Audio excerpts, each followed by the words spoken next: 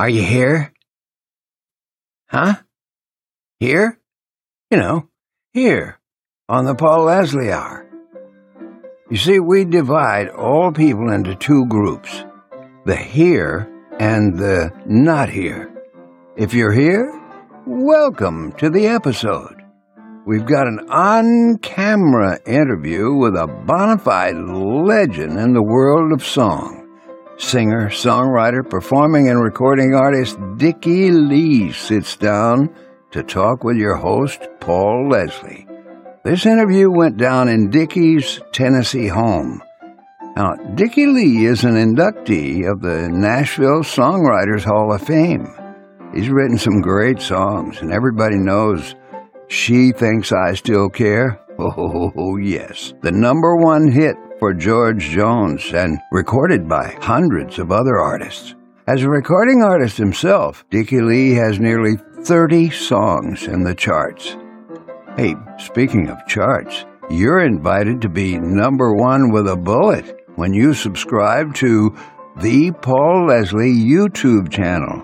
Hey, we think we're on our way to 3,000 YouTube subscribers. Wow, if you were at the top of that list, who would you be? Couldn't do it without you, that's for sure. Oh yes, thank you to the supremely talented Amanda Colleen Williams. So who's ready to hear from Dickey Lee now? Roll it. Well, ladies and gentlemen, I'm here in the home of Mr. Dickey Lee. We're in Franklin, Tennessee. Thank you so much for inviting me over to have this talk. I really appreciate it. Nice to meet you. Good to have you, Paul. It's an honor. So, Tennessee is your home state? All the way. Born in Memphis. In Memphis? Yep. Can you kind of paint a picture with words? What was your early days like? I was a farm boy. Grew up on a small farm. Yeah. Chopped cotton, picked cotton, plowed behind a mule. Finally graduated to a tractor. And I could hardly wait to get out of there. And now I look back and it doesn't seem so bad. Would you say there was a lot of music around the house growing up? Yeah,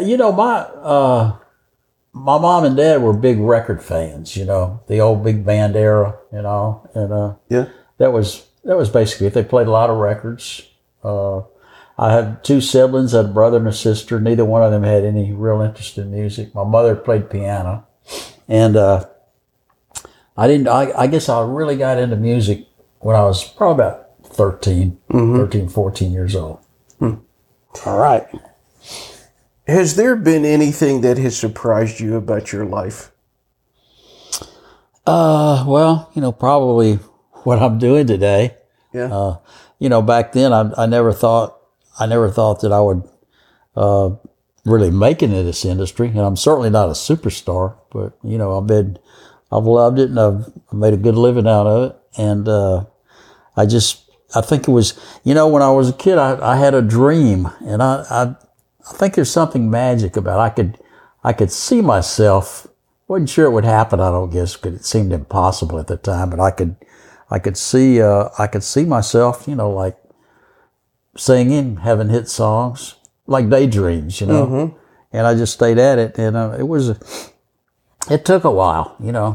Had a lot of turn downs. Of course, I was so young anyway. Some of my turn downs, I think, be hard to make it when you're trying to make it 13, 14, and 15 years old. But I had a mission. Just a dream. I just really wanted to see if I could fulfill it. Would you say that your ability to write songs, is that something that you think is innate? Or is it something you had to, like a craft, you had to work at? Well, I definitely think it's a craft. Yeah. And, I wrote... But, like as far as writing, I just started trying to write songs naturally when I was about 13 or 14 years old, and, wrote some pretty bad ones. Nobody liked them but my mother. Yeah. It was a natural thing. I bought my first guitar when I keep saying 13, but that's when it all pretty much started, and got my first guitar in a pawn shop, and man, it was hard because the strings are about that far off the fretboard. You know, I think it cost me $8. And I'm left-handed. And, you know, you really didn't see any left-handed guitarists, you know, during that time. So I took it home, changed the strings around, and show you how dumb I was when I got home. I guess that's the first time I turned around and had a big split in the back of it. But anyway, you know, I played it for a while and finally bought something a little better. But, you know, it was almost like started off as a hobby, you know. And I guess, you know, what really inspired me, this is funny, there was a guy who went to my high school, remember his name was David Ransom. I have no idea what happened to him, but he was a typical high school hero. You know, he's a big athlete. And he would play a guitar on Fridays sometime. We'd have these high school assemblies and he'd play guitars. And I thought, man, that's what I want to do. I want to be popular like he is. So, you know, that got me into athletics and got me into music. So I blame him for it. What about the first time you went into a recording studio? Can you tell us about that experience? Oh man, I'm trying to think. The first time, I'm not even sure I can remember the first time I went there, but I know when I had made my first record, was a radio studio. And there was I don't know if you're familiar with him or not, there was a disc jockey out of Memphis, Dewey Phillips, had a show called Red Hot and Blue, 6 nights a week from 9 to 12. And he was hot with the teenagers. And his radio, the station was downtown. It was in a hotel downtown. And I went down there one night and waited for him to get off the air and asked him if he would listen to a couple of songs, you know, and he did. You know, so I never thought that he might not, but until later, you know.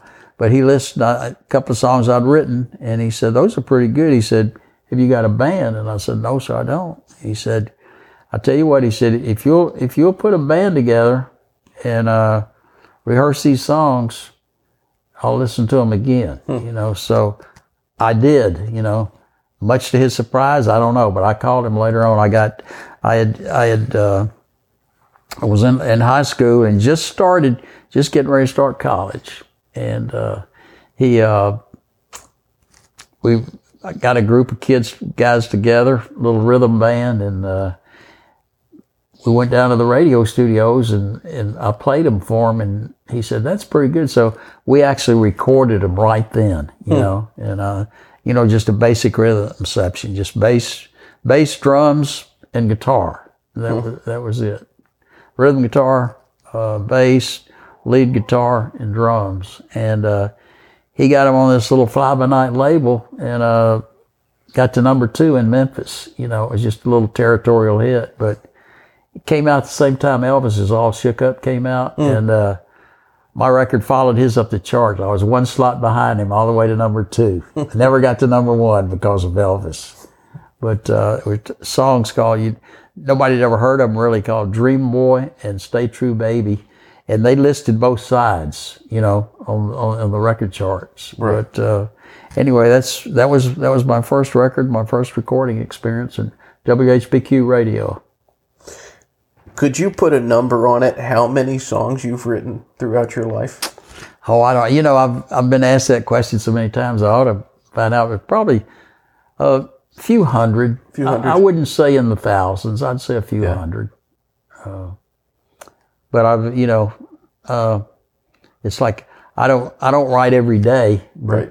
I feel like I've written a bunch of songs, and sometimes I'll go through my old catalogs and I'll come up on a song I don't even remember. Interesting. Is there a song of yours that you would say you're the most proud of? Wow. I don't know. I have a sentimental favorite that She Thinks I Still Care. Yeah. Because it was my first hit record as a songwriter, and it's been my most successful. They tell me it's been recorded by probably 1,000 artists today. And everybody I know almost has done it. Yeah. You know, so that's got to be my sentimental favorite. But I have another song. As far as recording, it's my favorite recording, and that's In a Different Light by Doug Stone. Right. I just love that record. You know, I thought it was, Doug Johnson produced it, and I thought it was just a great production. And then I have another kind of a sentimental favorite that I put it on a few B-sides. Nobody ever knew it, but I wrote it about my oldest daughter, she's 55 now, and I wrote it about her when she was about 6 years old. It's called Dana, D-A-N-N-A. And that was kind of a father-daughter thing. And I guess those three are favorites of mine. Well, on the note of She Thinks I Still Care, I have seen that number. 1,000 different singers have done it, you know, and there's even been instrumental versions of it and everything. It's just, I mean, let's name a few. There's, of course, the famous George Jones version. First one. The first one, yeah. And then Jerry Lee Lewis did it, didn't he? Jerry Lee did it. Yeah. Elvis Presley. Elvis. Right there, I mean, already, but go on, name a few more. Well, you know, James Taylor, Merle Haggard, Webb Pierce. I don't know. I could go on. So many. Yeah. What do you think it is about that song? It's like one of these songs that just, I guess, so many people have identified with it. But why? I think mainly is the simplicity. Yeah. It's just a simple love song, and I think that, you know, a lot of people go through that feeling. Yeah. You know, like it's kind of a pride thing, you know, when you get dumped on. Right. But I remember Chet Atkins told me one time he thought it was one of the greatest country songs ever written, which, yeah. I mean, that's coming from him. That's really something. And it's like, you know, it didn't take a great mind to write that song, because I remember Jack Clement. I'm sure you're aware of Jack Clement, but he's the guy that really, I met him at Sun Records, and he really was my mentor. And I remember when I first really got going, and I said, Jack, do you think I could ever really write a big hit song? And he said, sure, you don't have to be that smart to write a big hit song. So I said, great, I qualify, you know. But anyway, yeah, that was just, you know, that was the first one, and it's been trying to get a follow up to that one ever since, you know. George's record came out in 63, 70, 80, 90, what about 60, 70 years ago. It's kind of scary. It's still such a... And still getting recorded, you know. It's just, it's amazing. A standard. Yeah. Definitely. Yeah. How important is emotion to writing a song? To me, it's everything. And that goes into to how you construct a song. And to me, like, lyrics, you know, you got to have great lyrics, I think. But I think what makes a lyric sound even greater is the melody. I think you got to have a really neat melody. You can say I love you a lot of different ways, but a lot of the melodies have to do with how strong it comes across. And that was melodies have always been a really big thing to me, because I think that's what really creates the emotion for the lyric. Interesting. I also wanted to ask about this song. I have always thought that this was a really good song, Let's Fall to Pieces Together, which was recorded by the great George Strait. Yeah. Well, you know, funny you bring that up, because just talking about the music, I wrote that with Tommy Rocco and Johnny Russell. And I remember the three of us, we wrote for the same company. We were writing for Welt Music at the time, and we were sitting in my office one day trying to come up with something. And Russell said, let's write something really country. And I don't know. And I just said, pardon me, you left your tears on the jukebox. And we just went from there. But after we finished that song,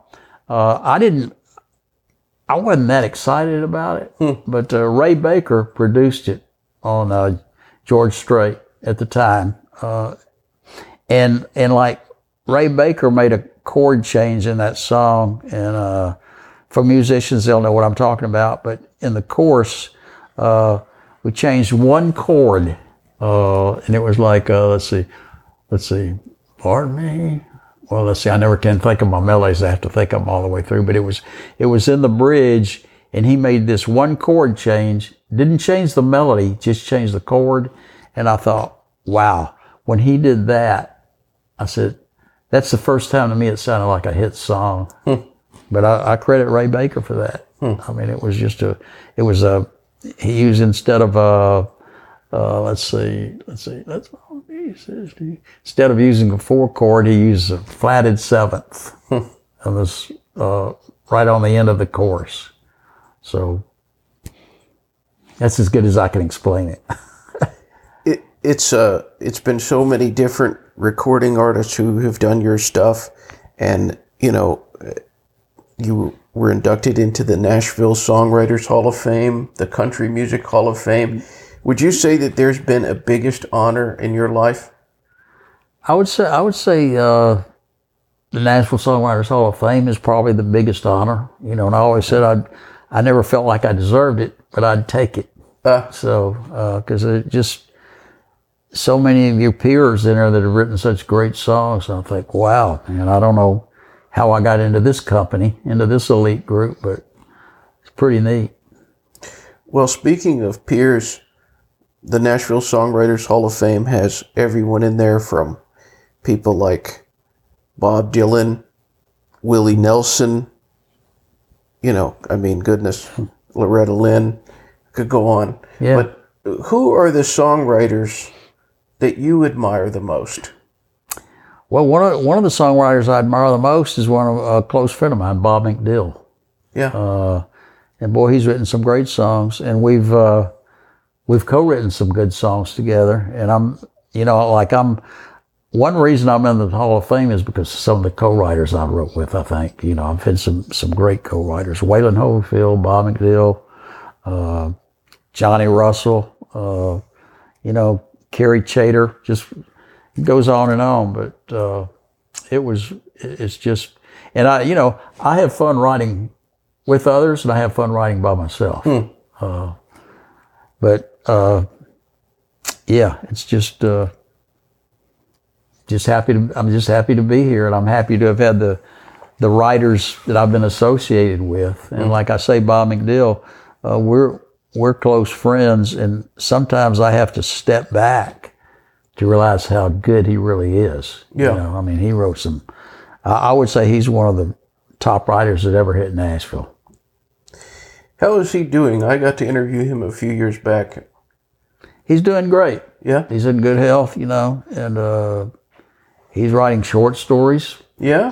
He's a hunter, and he writes a lot of short stories for sports magazines. But really some really good short stories. He's just a good writer. Has there been another songwriter that you've worked with that you would say has taught you the most about songwriting? I'd say probably Jack Clement and Bob McDill, and I learned a lot from Jack because I met Jack. I told you, I had this first record, Dream Boy and Stay True Baby, on this little record, and then from there I went to Sun Records. That's where I met Jack Clement. He was the engineer at Sun. And we got to be really good friends. And our friendship, it turned out to last, till he died a few years ago. Mm-hmm. And he was a real mentor of mine. And I just absorbed a lot of his songwriting knowledge. A huge name in the history of music in Nashville. Yeah. And boy, he's written some great songs. Absolutely. Yeah. Has there been a version of one of your songs that someone has done that has surprised you in terms of how they interpreted it? Oh, wow. Well, like I say, I mentioned before, the In a Different Light was one of them. But, well, I've heard so many. There have been so many artists that have recorded a few of my songs that just try to pinpoint one. I have to think a while. But I remember Oh gosh, there have been so many great records on She Thinks I Still Care. Yeah. Anne Murray had the first female version of it. Right. Thought that was a great record. John Fogerty with Creedence Clearwater. Yeah. You know, boy, he had a record I loved, and so many. Ronnie Millsap had a really cool version of it, and Elvis's version, he recorded it twice, and he kind of did a little rocked up version of it. One cut, and the other one was a straight ballad. But that song, his version really grew on me. I thought, wow, he sang the heck out of that song. So, but yeah, after our interview's over, I'll think of 10 or 20 more. Were you around Elvis Presley much? A little bit. A little bit? Yeah. I was, I was talking about when I had that first record, when he had All Shook Up, and I had mine, the disc jockey I was telling you about, Dewey Phillips, and another disc jockey, Wink Martindale, who was in Memphis at the time, they put on a show out at this night spot in Memphis called Rainbow Terrace Room, and my band and me, we filled the place up. And when I was leaving, a guy came up to me and said, "Elvis wants to meet you." And I said, "What are you talking about?" And he was parked outside on the curb, and he took me over and thought, wow, so he said, "I really like your record." And I thought, I wish he'd come in, maybe sang a couple of songs. But anyway, he introduced himself, and we got to know each other a little bit. He invited me out to his house, and I took advantage of that. I went out there a few times. I always joked I'd take a date out there. They always wanted to go out there with me, but they never wanted to leave with me. But he was really a good guy. And he was really, really nice to me. Well, they can't exactly see from this shot of the camera, but there's all these guitars over here, and I'm curious, what gets you inspired to start writing, to pick up the paper and pen or a guitar and begin crafting a song?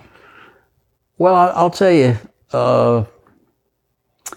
probably. First thing that gets me inspired is just, when I first started, I was just thinking about different girls and different experiences and all. But it's funny talking about these guitars. Let me preface this a little bit. About 3 or 4 years ago, I had some really nice guitars, but I just kind of got bored with them, and so I asked a friend of mine who had a music store, Joe Chambers. In fact, he started the Musicians Hall of Fame here in Nashville. Right. And I said, Joe, I want a guitar that, I gave him an idea of what I was looking for. And he said, well, let me think about it. So, because I figured he'd find something in his store that I might like. And it's a little harder looking for a left-handed guitar because there are not quite as many of them around. But anyway, he called me back and said, "I'm going to have this guy call you." This guy called me. His name was David Vincent. He lives here today. He was a Takamine representative. So I'd never played a Takamine guitar. I'd seen him. I'd never seen a left-handed one. But he said, "Joe told me what you were kind of looking for." He said, "I think maybe I could help you." So anyway, I met him at his office probably a few weeks later, and he had a couple of left-handed Takamines down there. And I played them, and man, I loved them. I just really loved them. And one thing that's they're so it makes doing concerts so easy because they've got all the electronics built in, And I play electric acoustic.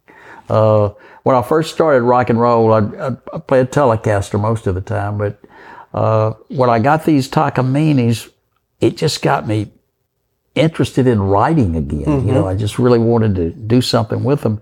And I'll give you an example. And what I've been doing lately, most of my shows, I still do. I do some oldies rock and roll shows. I'll do them with bands. But, I've done a bunch of writers in the round here in Nashville over the years. And I remember this was just before COVID.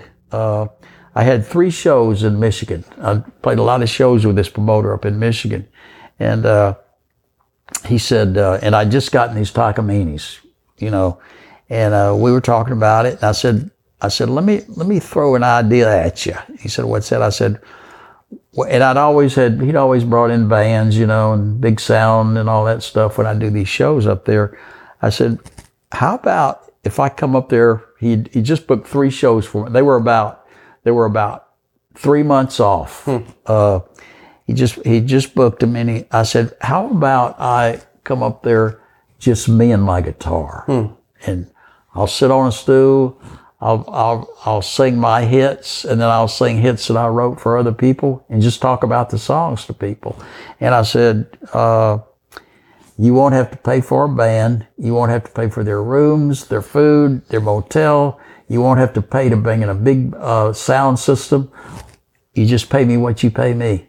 And I think that kind of turned him on a little bit, because he thought, I can save some money doing this. So right. He said, well, let's give it a try. And I thought, all right. So after I hung up, I thought, what in the heck have I done? Because I'd never done anything like that before, except, play for small audiences in these little intimate clubs around Nashville, So I'll tell you what I did. I started I guess the show was about, first show, and there were like 3 shows, like 3 nights in a row. And I started practicing. I guess the shows were about 2 months off.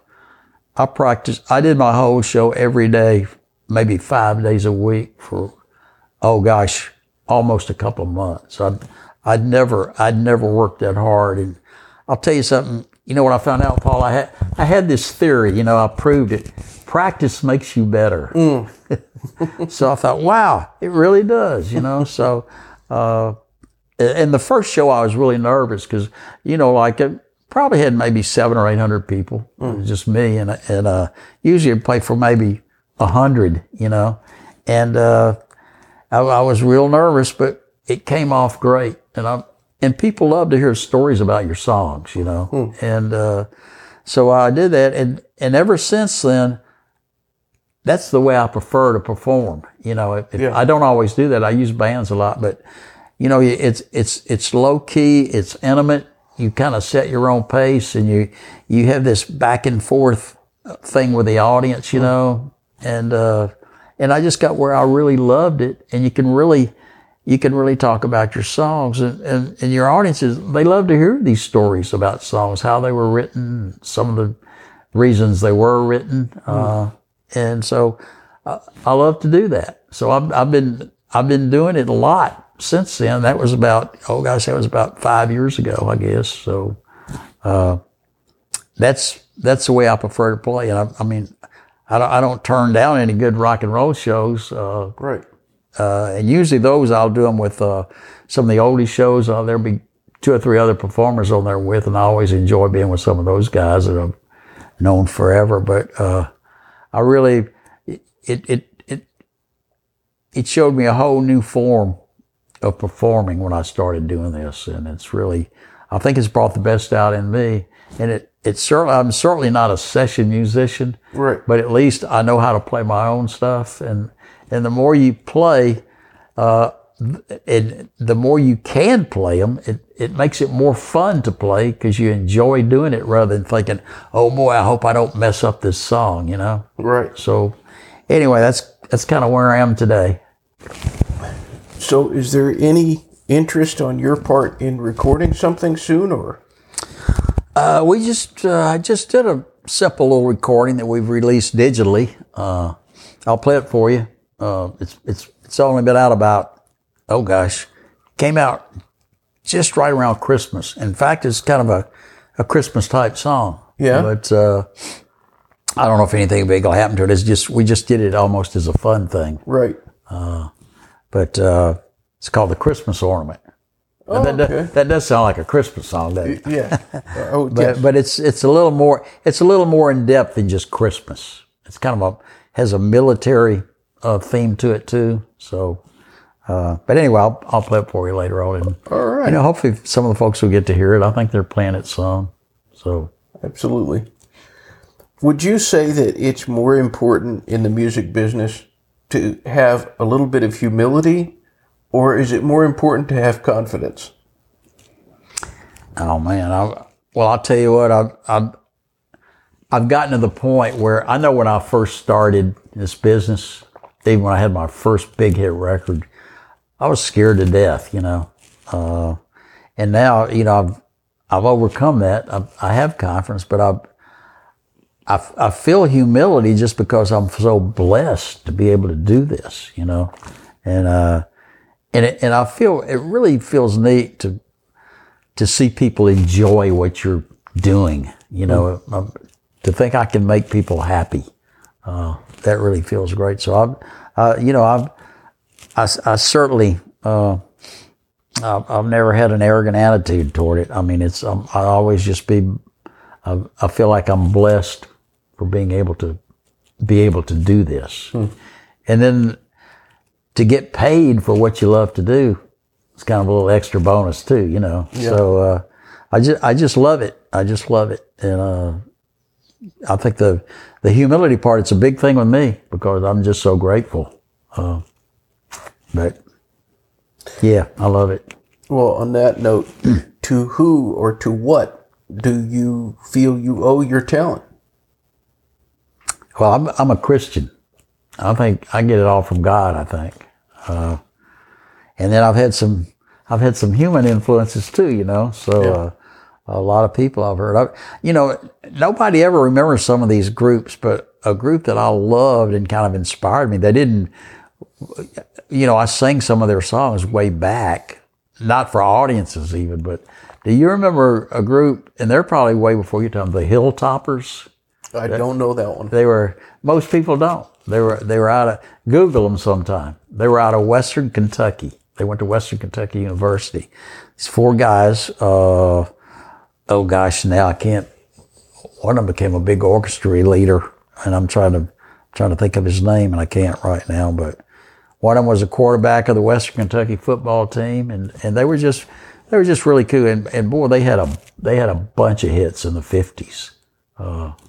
But Google them sometime, the Hilltoppers. I will. And I grew up, I started off as a rock and roll singer, pop, rock and roll, and I was influenced by Elvis. But I loved, growing up, I loved country music. Even before I heard of Elvis or anybody, I loved Webb Pierce, Farron Young, Hank Thompson. That was my true love. And then I guess people like Elvis turned my head a little bit. Yeah. And I started off pop, rock and roll, and did that for a few years. And actually, I graduated back to country. I ended up my career, I guess, I recorded country for RCA for about 10 years. So, but man, I love music. I just love it all. And I remember, I heard some kind of, it's like my grandmother. She was a big Metropolitan opera buff. She couldn't stand country music until I started having hits with it. It changed her mind. But I tell you, there are a lot of people that look down on, twangy country music, and they're missing the boat. They don't realize they are, but I've gone into places, sit down and just listen to like primitive country bands. Maybe there might be 3 or 4 pieces of some little old club, and I'm thinking, God, I love this. Yeah, it's just, there's something magic about it, and it's easy to miss the magic. Yeah, like you don't have to be highly literate or highly educated to do something with that stuff. Not that I'm putting it down, because there's some very intelligent people that have been big in country music, but boy, some of that primitive country music, I just love it. Yeah, I can't tell you why. It's just the way it hits me. There's a group today. In fact, the Malpas brothers. Are you familiar with them? Yeah, I am. Well, one of the brothers, Chris, and Conrad Fisher, a kid I've been working with, we just wrote a song together, and they just recorded it. It's not out yet, but I got turned on to those guys. I mean, all they do is just conventional country music, and I love them, Yeah. And they're, they ain't gonna do any rock and roll. They're true to their roots. Boy, they're from North Carolina. In fact, they're doing a show here in Columbia, Tennessee, a week from this Saturday. I'm gonna go down and see them. I've never seen them live, but really good guys, and boy, they probably do 250 dates a year. I mean, they're everywhere, but boy, they just, they stayed true to their country roots. And if people hadn't heard them, check them out, the Malpas Brothers. Definitely. Well, we taped before this interview the Bobby Wood interview. Yep. And this came up. We were talking about Hank Williams. And since you're talking about roots and some of those songs, I'm hoping I could get just a little bit of your thoughts on Hank Williams. This is the centenary year, 100 years since his birth. Wow. Okay, let me tell you this. I'm a lot different. I love Hank Williams. I love his songs. When I first started out, I didn't like him at all. Yeah. I can't tell you why. It's like I loved my three favorites, I guess, when I really got started, or four even, were like Webb Pierce, Hank Thompson, Farron Young, and Carl Smith. And man, I didn't like Hank Williams. Same way, two other singers, like really rock and roll and kind of folky pop, Bob Dylan and Rod Stewart. I couldn't stand those two guys when I first heard them. Like with Hank Williams.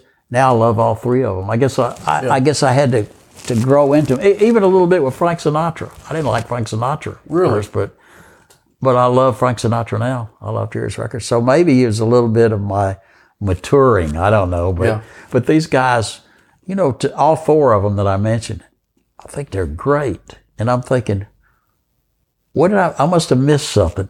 Yeah. When I first started, because I completely missed them. But it's just like missing a hit song sometime, I guess. Well, on that note, what makes a good song a good song? Oh, wow. If I could tell you, if I knew the answer to it, I could write a lot more hit songs. But I think the first thing is emotion. I think you've got to make a song has to make people, they have to identify with it. It's got to make them laugh. It's got to make them cry. It's got to affect them emotionally, I think. And I don't know, I don't know how to do that except when I try to write. I really try to write. If I'm not writing about some real life situation that I was in, or I'll make up things, just like I'm, say, maybe writing a script for a movie or something. I just try to. I've always been a romanticist, and that makes it easy. And most of my hits, they've all been ballads that I wrote, But I think the key word is emotion. You've got to affect people emotionally, and how do you do that? I don't know. Like I was just telling you about the George Strait song. That song didn't affect me emotionally until Ray Baker changed one chord on that record, and I thought, wow. But it's just a certain sound can make words hit you differently. It's hard to explain. It's hard to explain. But I've written a lot of songs that maybe starting off, and I have to have a title to get started for me, or I write myself into a corner. But a lot of them I write a little while, I just couldn't get anywhere with them, and every once in a while, boy, something just comes out of there. I think it's a God thing, and it's like you think, wow, where did that come from? And when that happens, that's the magic starts. But to me, a song, it's like doing a puzzle, trying to make all these little pieces fit. I always compared it to playing a game of Scrabble. You ever play Scrabble? Certainly, yeah. And and I think, first of all, it's got to be simple. There's a simplicity to it. And love is simple. Well, you can say love is very, it can get crazy, but basically, real love, it's just simple. And I thought, in Scrabble, it's those little 2 and 3 letter words where you really rack up. Yeah. If you get too intellectual or try to get too much, the songs, they just get almost too clinical. It's gotta just be simple, Right. and easy. Not where you have to think, now what does that mean? You know what I mean? Right. And I never had that problem anyway. Well, what is the best thing about being Dickey Lee? Oh man, that's I'm not sure there is any best thing about being Dickey Lee. I'm just enjoying my life. Like I say, I'm a Christian, and that means I'm a follower of Jesus Christ, and that has made my life just very simple and content. You know, I don't. And I wasn't always this way, you know. Like I remember when I first got into this business, like, boy, I'd live and die with a bullet. You know, man, one week I was feeling awesome, and the next week I was feeling so far down, you know, you'd take you a year to pull me up out of a well or something. But and today, you know, it's like, I don't worry about that. You know, I let things take care of themselves, and I'm just content. And I'm happy, no matter what's going on. So, I love that. And that's Christian growth. I mean, I've been a Christian since I was a teenager, but I wasn't living a Christian life for a long time. And my faith just grew. And when I put all my faith in Him, you know, I don't have any problems. And I'm sure, you know, like, you know, there are a lot of unbelievers out there, you know, and they're thinking, you're an idiot, you know, and I'm thinking, no, I'm not. Now, does reading the Bible, does that ever inspire your songwriting? You know, I can't name a certain instance. I'm sure it probably has, just from my attitude, you know, because I read the Bible every day. Yeah. And it really, I couldn't connect a song with my Bible reading, but I'm sure inadvertently, you know, it's crept into some of the songs and some of my messages. And you know, I wrote songs. You know, it's just like I've written some cheating songs that have been hits. You know, and like that's not my idea of the right lifestyle. And some of the songs I wrote, I wouldn't write today. But at the same time, I went through this. This is something that I really dealt with, and I talked to people, and I said, well, is it wrong? Am I singing? I'm a believer, and I'm going out, and some of these songs I'm singing, you know, they're cheating songs. And I finally came to the conclusion that, hey, they're slices of life. And a lot of times I'll tell people, I wouldn't write this today, but this goes on today. Yeah. It's part of life. So, and I still enjoy singing them, you know. Yeah. So anyway, that's where I am right now with that. We could put all these different labels on you. Dickey Lee, singer, songwriter, recording artist, guitarist, performer. How would you define Dickey Lee? Who is Dickey Lee at heart? I think I'm just a friendly guy. You know, I've got a lot of friends. I like everybody, and I'm just I just live life one day at a time, no matter what's going on. And like today, I'm 86 years old, and I thought I'd be dead by now. But I've been blessed with good health, and I worked out all my life.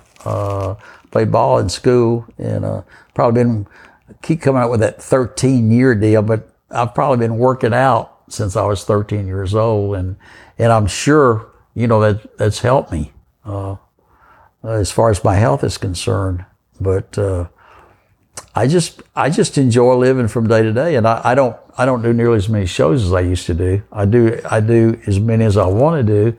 And today I don't have an agent. I don't have a booking agent, but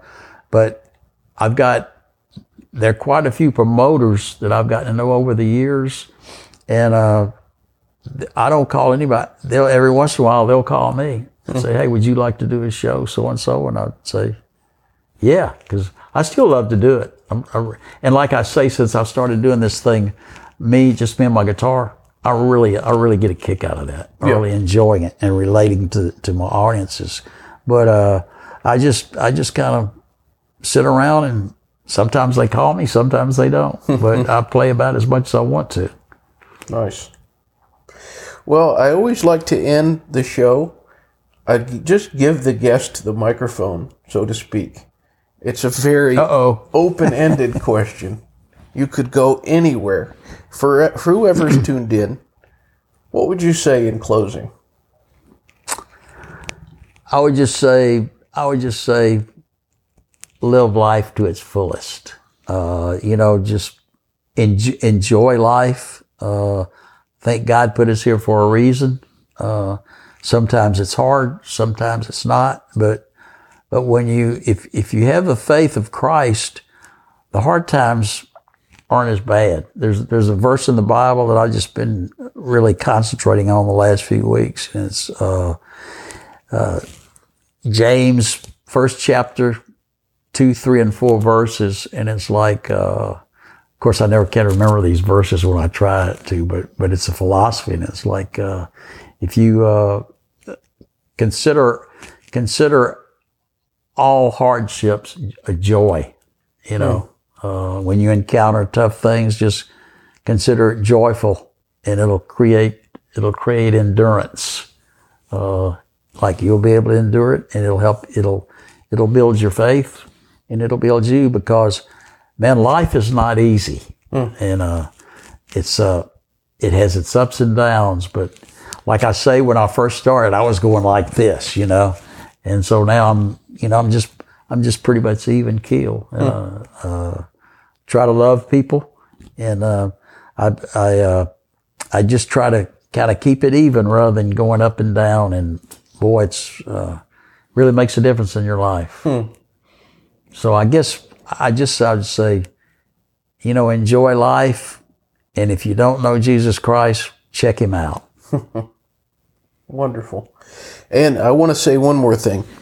Thank you to Amanda Colleen Williams for putting us in touch, because I had wanted to interview you for years and years.